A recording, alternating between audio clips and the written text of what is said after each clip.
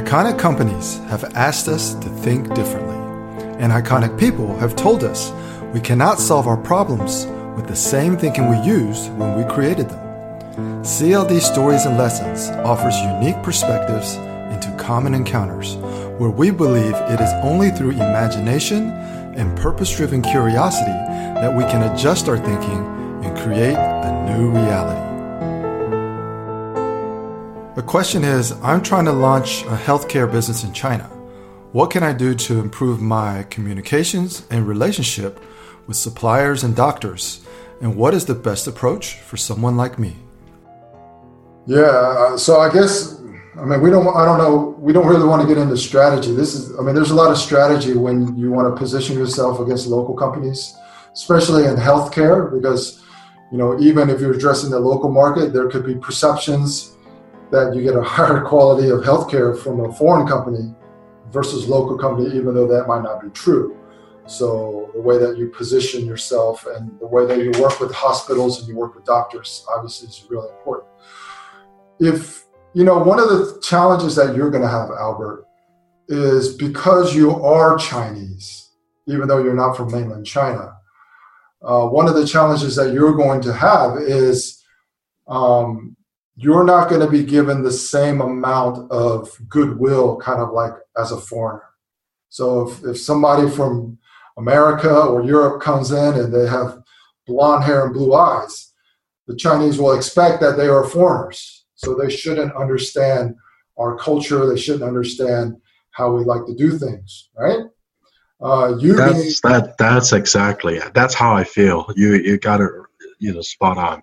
Right. One way, I behave more like I behave a lot more like an American than Hong Kongese or Chinese. And there sometimes, I could feel that, there's a little strange or maybe, a cryptic message behind the message. Yeah. And yeah. No, like I said, that is the level, I don't know if you watched the first webinar, but that's really where we talk about the essential soft skills. One is self-awareness. Okay, so self-awareness means in your case, you have to understand that you speak Mandarin Chinese with a Cantonese accent. Your mindset is more westernized than it is Chinese, so you don't share a similar set of values, but your blood is Chinese. So people have a different expectation of you.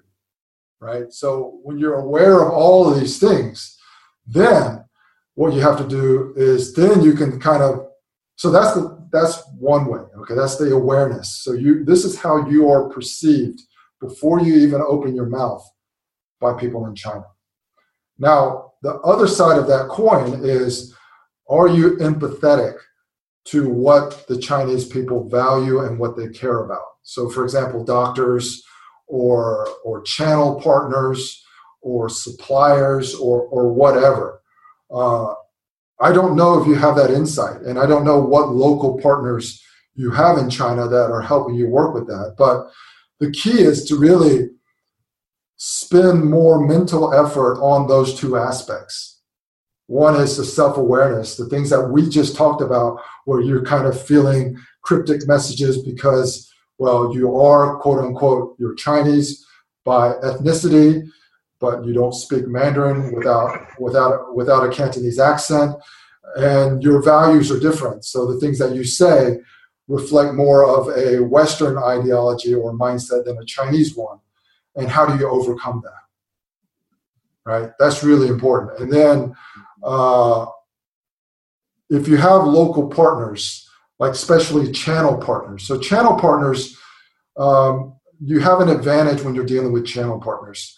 If you've already have channel partners that are signed to work with you, that is your greatest area to find insights into the local market.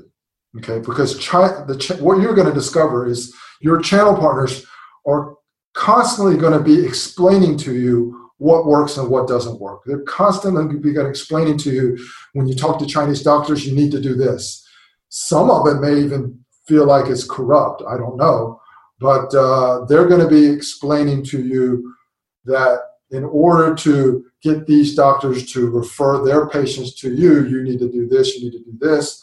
If you can't do this as a foreign company, then we need to figure out how to empower a third party to do that. When the channel partners are talking to you that way, that's a good thing. That's not a bad thing.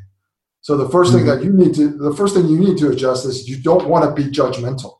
Like, if that's not something you would do in the United States or in Hong Kong because it's corrupt or it's unethical, you just have to put that out of your mind. Okay. What is morally correct or what is morally or what is ethical outside of China? Once you go into China, that's all irrelevant. Okay. Your goal isn't to condone unethical behavior. Your goal is to understand what are the triggers in order to facilitate getting your service to the end user. And there are a lot of gatekeepers in between. There could be hospitals, there could be doctors, there could be other channel partners. Working with that in China is extremely, extremely complex because the normal doctor salary for unless it's kind of like a Parkway or a United Healthcare where they have foreign doctors, the normal doctor salary is actually not that high. Doctors are not paid like doctors in America are, where they're kind of in the high echelon. So you have to understand that in context, and just understand that doctors are people too. And based on the Chinese, when I say Chinese, I'm talking about mainland Chinese, based on the Chinese guoqing or business cultural context, they're going to be expecting something in return. Even if your service is genuinely good for saving people's lives and helping people live higher qualities of lives, even that, if that is true, the people who are the gatekeepers, they expect something in return.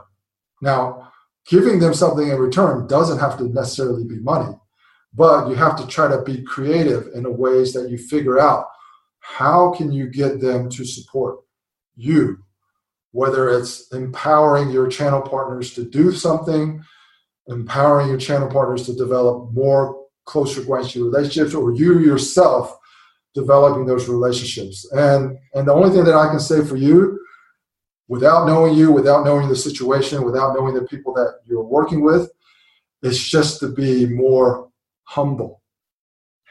To be humble and to be low key, to allow others to kind of speak. If you have other people who are accompanying you, ask a lot of questions, even just kind of act confused or act like you don't know, and that's fine.